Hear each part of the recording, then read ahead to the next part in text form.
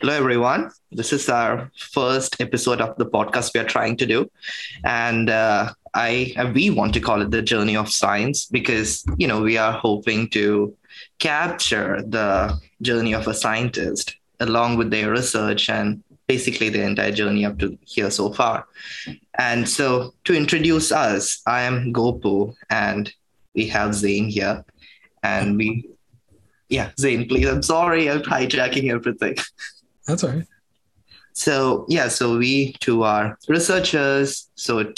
In episode one, we are just trying to lay down the foundation of what we want to do, talk about both of our research, and basically have like this template thing going on. So from next episode, we'll have another scientist joining us. So Zane, do you have anything to say? Hi. So I'm Zane, as Gopu said. I'm currently an assistant professor, and I started my lab, I guess, about a year ago, officially, in person, I say, because of COVID. I wasn't allowed to start it in person, so I was teaching virtually for a while, and then January of 2021, I was able to get into the lab and start doing things. So it's been about a year and a half, I guess. So when did you actually start your professorship? Like which? It was fall of 2020. 20? 21. Oh my God, I don't remember. 2021. No, 2020. To our audience, so we both are related academically through Dr. Shea's lab. Mm-hmm. So Zane was a researcher there, and I came as a postdoc. And I think we overlapped for about a month. Yeah. Because then you were teaching me some techniques, and right after that, the Beer County lockdown happened. Then I came back. I think you already got the position by then. Yeah, it was. Yeah, I remember. So it was February 2020. I had done some interviews, faculty interviews, and then March, around spring break, everything shut down, and a lot of them actually canceled. Did they? Yeah, a lot of the searches actually got canceled, and I wasn't even sure if this one was going on, but I had gone through far enough, I guess, in the interview process. I had already gone out in person, done all of that stuff, that they continued, and I think they really pushed to keep the faculty line open. And so it was very a weird process because I was hired like middle of August, and I started in September. So it was like, hey, you want the job? In 2 weeks you start. And I was like, what am I doing?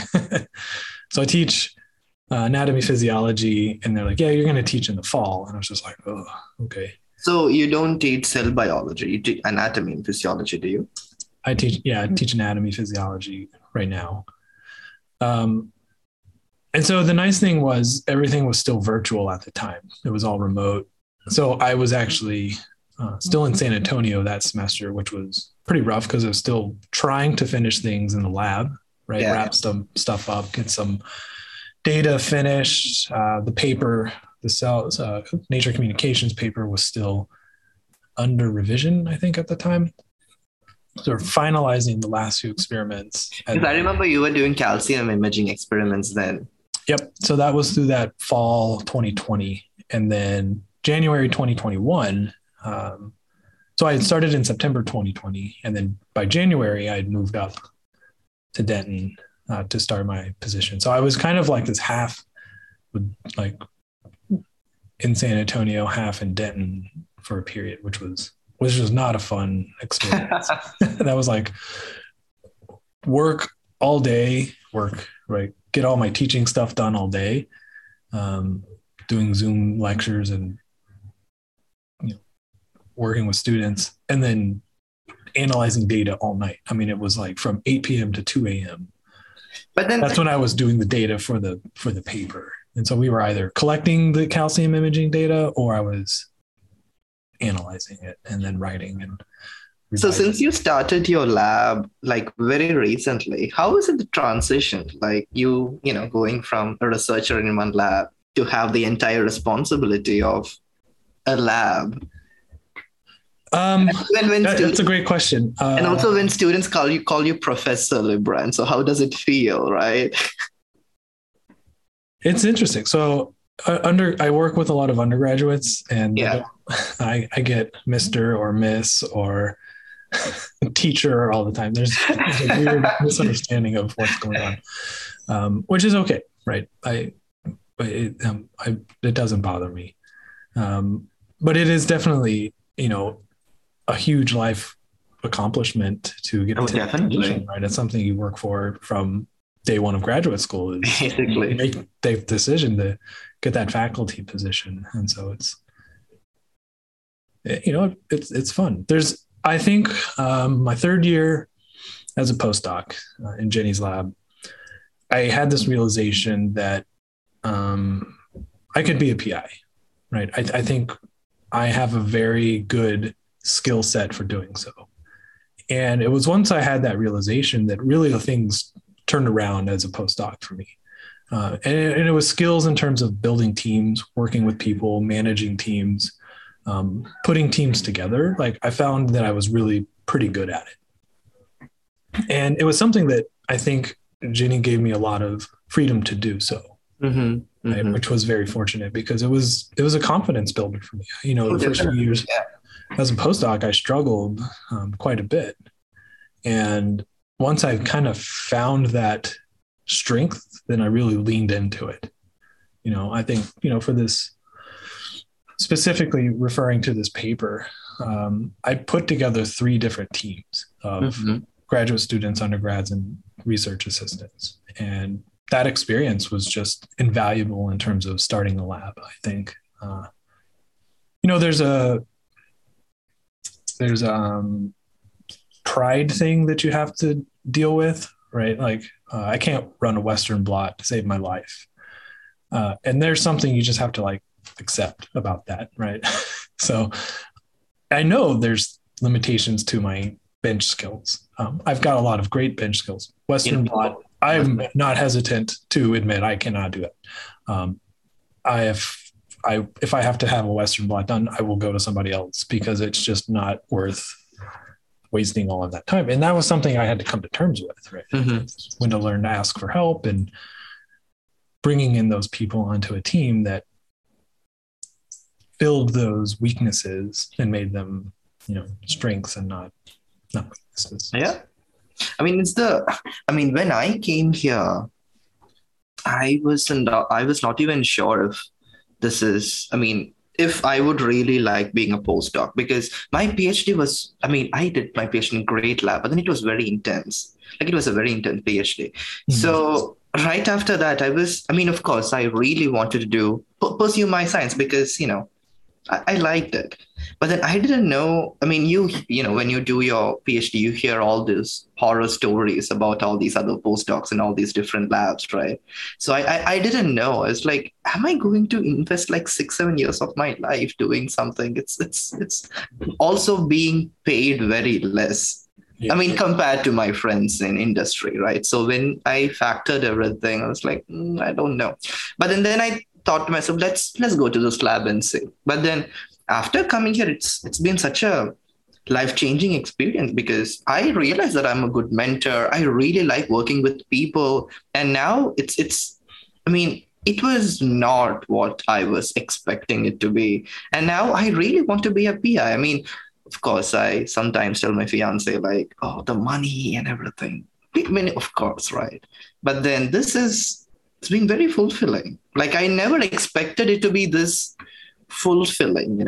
Of course, we work so hard. It's hard work. It's not for faint-hearted. But at the same time, I'm very much enjoying it. That I didn't really anticipate doing. It was quite surprising. You didn't anticipate enjoying? I did. At the same time, I didn't enjoy. I didn't think I would enjoy it this much. I see. So what is it that you enjoy about it? Oh, everything. It's working with kids, undergrads, right? Working with undergrads, planning experiments with them, sitting in a group meeting, even talking about every single bit of it. I would say the entire experience of it, I really love it. It even surprises me how much I love this. The only thing I hate it when people reject my grants. Ah, Yeah. That never goes away. oh God, no. So that was another big thing for me was I realized I really like writing grants. Like that's probably the thing I like doing the most. And once I moved into as a postdoc, once I kind of got to the point where I was writing grants, working with grants and helping with grants, I really felt fulfilled. That's nice. And I think, especially as a PI, at a kind of a new PI at kind of a smaller school, I write a lot of grants. I mean, that's pretty much all I do. And how do you generate preliminary data for these runs? Do you work with your students? Are you like doing bench and writing? And if you're doing it, how do you balance it, right? Yeah, and I think that's that teamwork skill that you have to learn. And I think I got a lot of advice from a bunch of different people, and you know, I still work in the lab. I mean, my students they went on summer vacation, so I'm like on cells and organoids right now. So I'm still in the lab. I work with a lot of undergrads, so we have a huge undergraduate population, and the struggle with that is that you're constantly training new people. So you can't really train somebody and they're not around long enough. Undergrads, 2 semesters, maybe, pretty much. And then you have to retrain somebody. So it's not like you can kind of get this momentum going of training. I'm just now kind of at the point, I have a couple of senior, more experienced graduate students. So I have a PhD student and a couple master students that have been around for about a year. And so all of the really basic techniques, tissue culture techniques, histology techniques, they've gotten to the point they can do them. They can start training other people. And so I'm less training constantly and more, pushing them to get the data themselves. Again, at the same time, because everybody's still pretty new, there's still a lot of issues. And so I have to account for the fact that things get screwed up, things get contaminated, reagents get left out overnight. So there's always that, which is kind of frustrating. So I try not to, and part of it is a personal thing. Like I'm trying not to do it for them because they need to learn. And then it's easy for me to say, like, some of these things, like I can do in 3 days. It takes them 2 to 3 weeks to do. I try to tell myself, like, give them the 2 to 3 weeks to do it. And then eventually you don't have to do anything. They will be more and more independent. And that's kind of what I try to work towards. So I am still in the lab. Some of it is, I can't afford for some things to not work. Right? I can't afford for them to try and make a mistake. And then there are some things that I'm happy to let them make plenty of mistakes on so that they can learn. So it's kind of a balance. I mean, how did your direction of research change from when you were postdoc researcher and when you were in PI, and you are a PI, right? Yeah. That's the grant writing, I think. You really write, and the creative process in science, I think, comes in grant writing. And I got to where I was like, what am I really interested in? What are the major questions what's my story? That's what I always talk about with my students is like, what's your story? What's your personal story? What's the story you're trying to tell as a scientist? That's what you are. You're a storyteller. You've got little control over what the story ends up being because you're just uncovering it as you go along, but you have to tell a story. And, I don't think my questions that have driven me have changed since I got into science. So what are your questions? Why doesn't the brain repair itself? Like a cyborg brain that like, boop, boop, boop, boop, goes and repairs. That's pretty much the main thing. And so then from there, how to carve out fundable questions. Right? That's really, and it's funny because what I'm like what I pitch in my faculty interviews versus what actually is being done now, it's interesting how they've diverged over the course of a year between what gets, what projects are getting funded and what's not getting funded. And so, I was really interested in repair and regeneration of the brain. And so, as a postdoc, we studied epilepsy. You study epilepsy. I think I got into that because we were studying the adult stem cells in the hippocampus my interest was, is there a possibility that these could repair, be beneficial in a repair mechanism? Then we kind of started studying epilepsy, and, the take home, I think, of the work that I did as a postdoc was that stem cells in the brain for epilepsy are actually not beneficial. They are pretty detrimental, and they basically rewire the brain to become epileptic. Yeah. So that was not really like, I kind of answered a question, like, can we use these cells to repair the brain? Not really. I mean, I think there's very limited evidence that they can repair it. And I say repair as in like traditional regeneration. And that's the thing, right? I mean, I think when people talk about that, they only take neurons into account. There are so many other cell types that plays a role too. Yep, and that's a big deal. And I think that's the tricky part with the brain. So, right, you come from skin regeneration. Oh yeah, right. And the question that I always throw to everybody, so from a developmental perspective, is the skin and the brain both derive from ectoderm tissue. Right? They both come from the same germline. The skin, I would argue, is the most regenerative tissue in the body, and the brain is arguably one of the least regenerative. It's such a fascinating question to me. Like, how is that? Why is that? And what's up with it, right? I mean, what like makes me, marvel is these tissue stem cells. It's like, of course, there are heterogeneity markers and some properties, but then globally, if you think about it, you have these slowly dividing stem cells, then that gives rise to transit amplifying cells. Then you have all your mature cells, which is, of course, there are some variations, but then it just almost conserve with many of the tissues, intestine, hair follicle, dentate gyrus, all that. It's just so, it's like, how, what are the basic mechanisms that like converging mechanism that decides stemness of a cell, right? And also another reason I changed from skin to brain was that competition, skin, oh my God, those scientists are nuts. They have all these tools all these lineage tracing tools, all the tools to play with the epigenome and genetics and so many things. So as an early scientist, to compete with those people, of course, I could join in some big lab and get data, but then thinking after that, what would I do? Relatively, of course, it's a biggest organ, but then it's more simple compared to brain.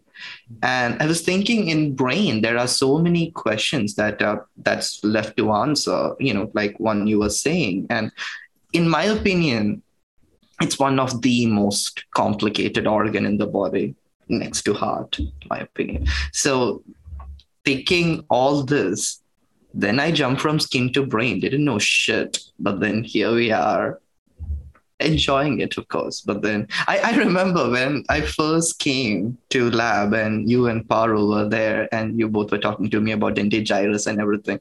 And I looked at Paro and I was like, Paro, what is a hilus? And she looked at me like, what are you talking about? Yeah, it did. Yeah, it's been something.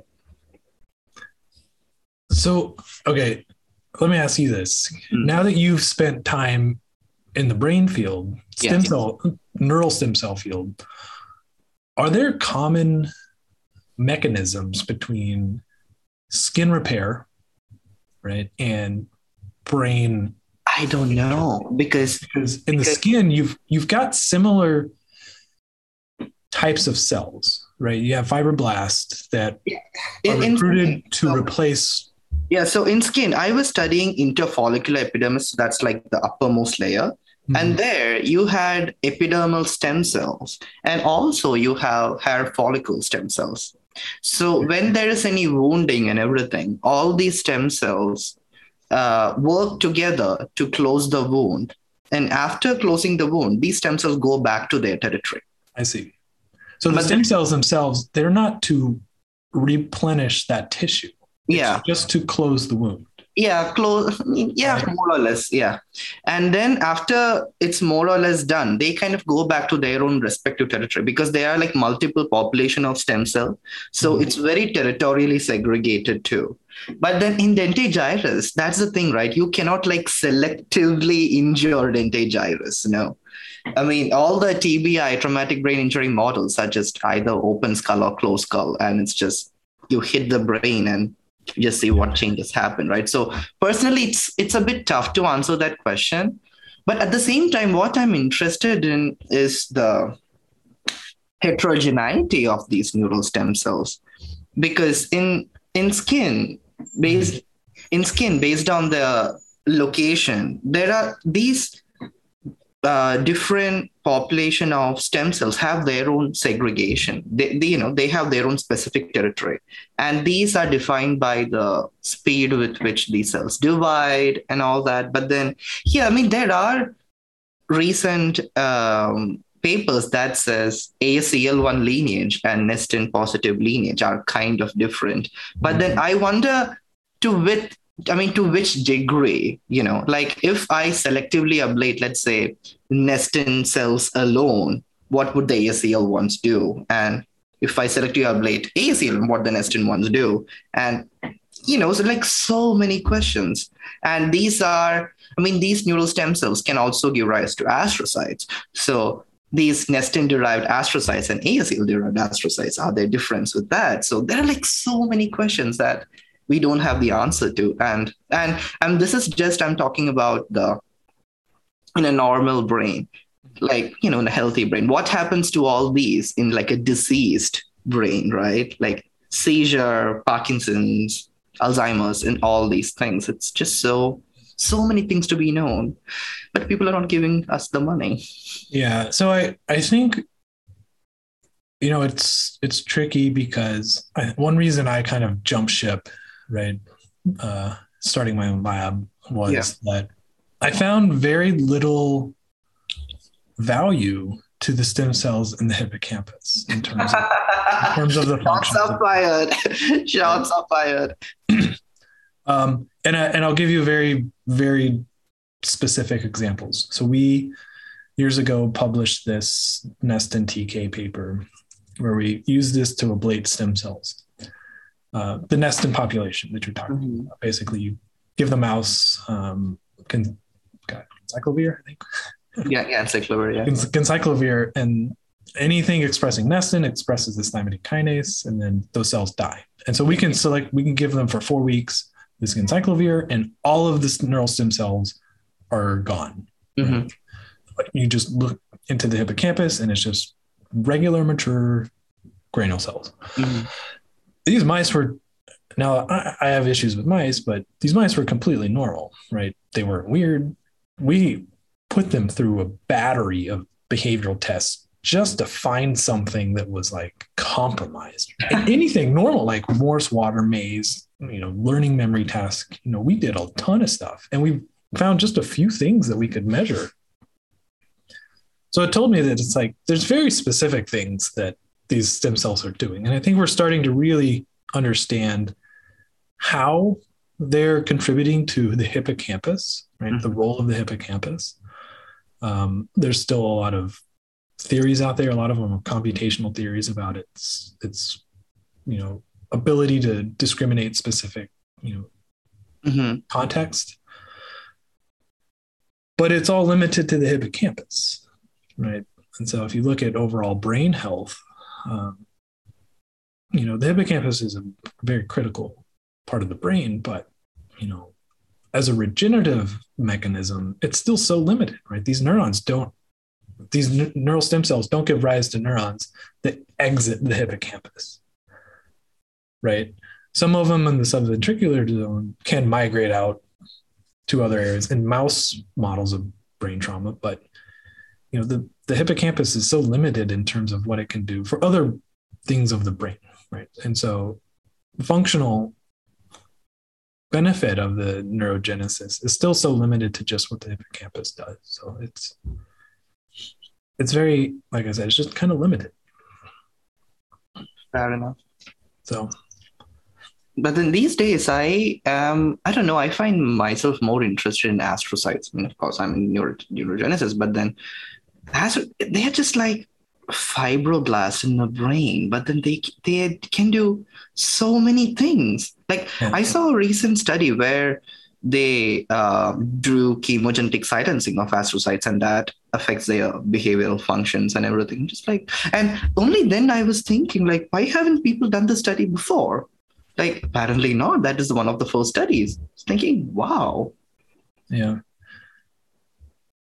I think I think there's a really nice, cool theory out there. I don't remember where it came from, but I think, like you said, like these astrocytes may be like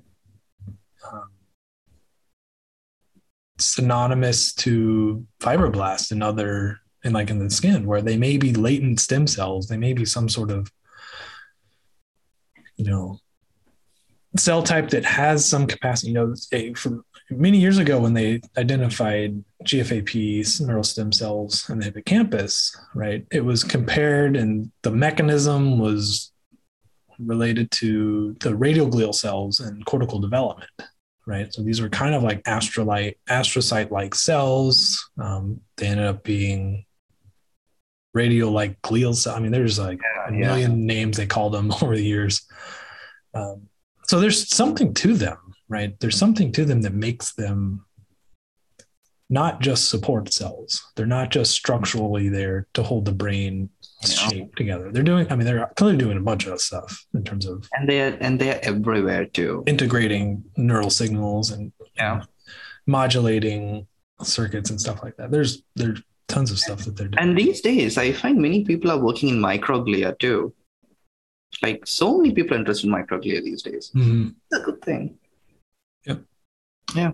I have another question for you. Like, before doing all this, right, what was your PhD on? Where did you do it? So I did my PhD was in Texas A&M University. It's where I kind of started my regenerative biology interest. So I worked on a small annelid worm. So if you think about the earthworm, right? This is a cousin to the earthworm. So my qualifying exam, I was like all the evolution of worms. It was ridiculous. I had like taxonomy of all the worm families on my refrigerator. So you didn't do like mouse neuroscience experiment? No. So it was a small worm, and then think about it was basically an earthworm, but it was an aquatic earthworm. Mm-hmm. Right? So it lives in freshwater lakes and ponds. And it is really the only reason it's a big model system, or it was at the time, is because it's one of these like environmentally sensitive organisms. So if you're monitoring like farmlands and the toxicology of pest control in terms of crops and agriculture, these are these are sediment feeders, so they burrow into the sediment of freshwater lakes and ponds, and so they're extremely sensitive to heavy metals and toxicity of pollutants and stuff. So it's studied in that terms, but in other terms, other biological systems, it's not really well studied. But you could take this worm and cut it up into a bunch of pieces, and each of those pieces, it'll grow a totally new worm, right? So it's very similar to like planaria. Yeah. Something happened to the audio. Okay. Yeah, now I can hear you. Okay. So it's similar to a planaria in terms of the fact that you can just chop it up and it grows. So I studied that process, the regeneration of that. I see. Okay. So it's not It's not neuroscience then. It's It like, was neuroscience. So I was looking at the neural regeneration of that. oh, I see. Okay. Right. What I learned was it is not a model system that everybody uses. So the tools that everybody could use, I could not use. Right. So antibodies. Oh, I want to look at this receptor. I can use an antibody, right? I can stain for glutamate receptors. And I could see them, but there was always a question of like, how do you verify it's really a glutamate receptor? Well, you look at the sequence of it, like, because it was just not sequenced at all. And so the, what do you call them? Analog, what are the genes that are, I'm now blanking on how you call it, like genes that are common between Okay. ancestral organisms. So I would compare them to like other flies, Drosophila and mouse and stuff. But I didn't have the tools. So then if I wanted to like overexpress something or underexpress something, like knock down or overexpress or use any type of tool to modulate the system, I just didn't have that ability, right? Without really just from the ground up building everything, going through and sequencing everything. So that's why I moved to the mouse, because I wanted a system that I could have tools to work with. And so, I just had a thought, like a random thought. Like from your PhD till your professorship, you were like a through and through Texan. yeah, 100%. Yeah. That's my story, man. I'll tell you, everybody's got a story. I'm a product of Texas public education, 100%. Kindergarten through faculty, Oh, wow, really? Yep. Wow. So your family's from San Antonio, Dallas? From Dallas, yeah. Oh, wow. Okay. I grew up here in the North Texas area. Oh, wow. Actually, I have a bunch of friends I work at Texas Women's University. I had a lot of friends from high school that went to school here. Wow. Okay. It's funny. I'll like walk down the hallway, like in some of the buildings, and I'll see we've got a really, and so in Texas, college gymnastics is not a big deal. There's not any NCAA teams. Mm-hmm. Texas Women's University probably has the top gymnastics program in the state for college, right? They compete. They're not NCAA, but they compete on a different conference. But they just won like the national championships this year for that. So I'll walk down the hall and I had a lot of friends that were on the gymnastics team over the years, and I'm like, man, I see them all on like posters and plaques and stuff with them all over the wall. So it's kind of funny. When I got the offer to come to Texas, I got many offers, but then I was very much interested in Jenny's lab. So yeah. I accepted it. And all my friends in Japan and everywhere, they were like, of everywhere in the world, Gopu, why would you go to Texas? Also, a place called San Antonio. So were we in San Antonio were we already in San Antonio when you were applying, like talking to Jenny about the position? No, I was in Japan, right? So I was no, because we just moved to San Antonio. Yeah. I had my interview when you all were in San Antonio. Okay. Yeah. And so everybody was like, why? Like, why would you go there? Like, why would you consciously make a decision to go there? Of course, I didn't have an answer. I mean, my research wasn't, but they wanted more. And I came here, and my very first day, I went to Walmart. I needed groceries after airport and all the journey. And I went to the Walmart here near the university, and I went there. There was like literally rows and rows of one side it's US flag and one side it's Texan flag, and it was rows and rows of it. And it was that time I was watching Handmaid's Tale too. Oh yeah. And it was like, what did I get myself into? Where am I? Why do I feel like I'm a part of an American movie or something? It was something. But then I would say people here have been so kind to me. It's surprising. It's just everybody here, they've been so kind to me. I've received so much kindness here than anywhere I've been. That's Antonio is a really great city. It is. Yeah. It's very inclusive. There's a very diverse population of people compared to a lot of other cities in Texas. I agree. It's a blue city. through and through, right? It's Personally, that is important to me, at least. yeah, and it makes a big difference. Yeah. And so I'm curious, what were your thoughts when you got to Texas? Oh, I Like was. I'm sure you had an impression of it Oh, before. I had very strong dislike. No, I mean because I was in Tokyo for like I'm nearby Tokyo for like 5 years, right? Yeah. So any weekends, I am out in Tokyo doing all the things, and it was like I mean when I went to New York, it was very synonymous to New York, only cleaner. Yeah. Oh, I bet, which is radically different than Oh, yeah, anything in San very much Antonio. so. There is no assault on nose or any of your senses in Tokyo. Anyway, so I'm just so used to going to all these museums, like going out with friends. It was such a bougie life there with the stipend, and here I came. I went to the downtown, and I was asking my friends, "So where are the buildings? Like where? Like what am I to look at? That's it. You have 7 buildings there. That's it." And then I mean that was a big thing, and of course lab, I mean keeping aside from lab, and I thought everybody here were just so loud. They were just so incredibly loud, and when I went to supermarket, Walmart, HEB, all they never had like a small size for cookies or anything. It was always the jumbo Size, family yeah. size. And I was surprised to see how big the potato chips were, like Lays and everything. It was just so big. And all that, it was for a month or two, it was a big cultural shift. Then COVID happened, that too. And it when I moved in, it was the time when all the primaries and the election and everything was happening with the Trump and Biden. So I was right. Yeah, you All had a that. you had a wild time. Oh my God, yes. And it's funny, I came here in 2 weeks. I went to a convention of Bernie Sanders. Hmm.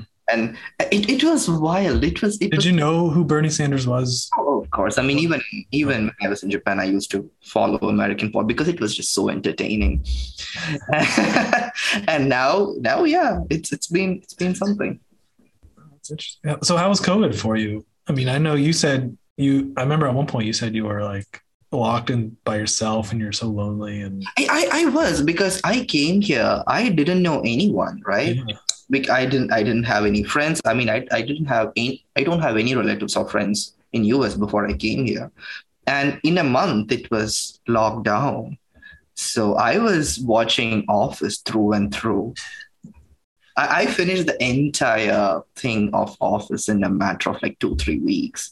Then that what the Tiger King or something that thing Oh, right, happened. yeah. So my friend was Netflix, but then slowly things started getting better. Yeah, I don't think we stayed closed strictly for very long. I think by mid A month, I would say. yeah, by midsummer I think we were really pushing. Everybody's kind of like, we need to get back into the lab. I was going crazy too. It was just Yeah. like, what am I to do? I'm here. I want to do experiments. I can't do anything. Yeah. Oh, yeah. Especially if you're just starting. I remember you said you were going crazy because you're trying to just get something started again. That's a huge, and that I remember that being like a really stressful shift is going from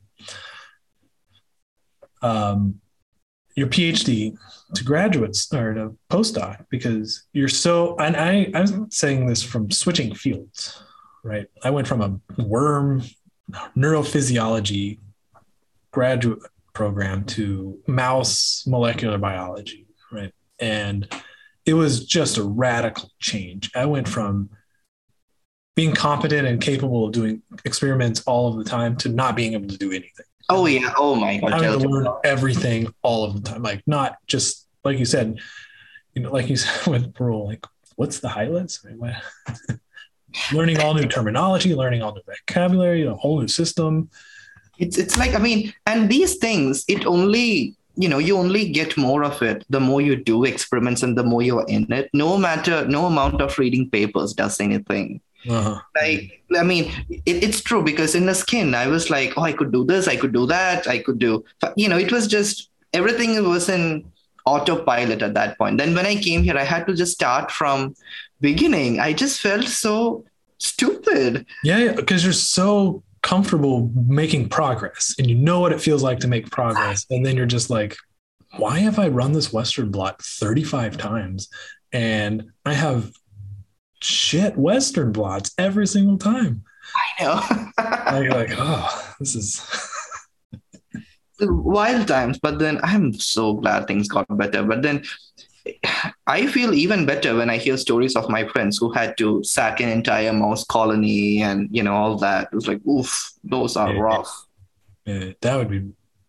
Yeah. So starting my lab in the middle of this, I kind of feel fortunate because I have a couple friends who probably the worst position was they had started their lab about 2 years before it started. So at about 2 years, where I'm at right now, yearly 2 years, you're really building momentum, right? And then it just gets crushed. And then you just have to start over. I imagine probably starting your postdoc, it would be the same thing, right? 3 years into your like right now, if we just shut down again for 3 months, like it would be crushing. I would go crazy. Right. I mean, talk about no progress. It's backpedaling. Oh, so Even thinking about it makes me feel uneasy. And I'm like, no, people wear masks. well, I mean, we're in Texas. It's not nobody, we're not going back. Oh God, well, the thing is, we are not going back. The entire Texas is going back, it seems like, from all the legislation and rules. And that's another conversation altogether. Yeah. I know. So how did, once the lab started opening back up, what was it that changed? Like, what was some of the first things you were doing that you really Oh, got going? I didn't know. I really didn't know because then I was with my skin thing, right? I was so comfortable here. And here I had to basically study where the research is right now and what are the questions that's been not, that's been yet to be addressed. And I have these questions and I was like, I don't know any strategies. I don't know I don't know how to give pylo. I don't know how to give the injections, nothing. So it's like figuring that out at the same time, trying to link all these techniques that I'm learning new to what I want to do. And also getting familiar with organoids and all the work, because before coming here, I had no clue what an organoid was. Yeah. So it was like an influx of so much information at the short time while having the challenge to have my shit together. Yeah. So it's wild. But then now that I think of it, it makes me laugh, like how crazy things were. But then I think, for myself, especially looking back, it was such a good move to do that. I think in the long run, like it sucks. It's stressful, but I agree. My skill set, my flexibility, my ability to solve problems, I feel like is way more powerful now that you go through that sharp learning curve, right? Because I've had this conversation with a lot of people about going to do a postdoc.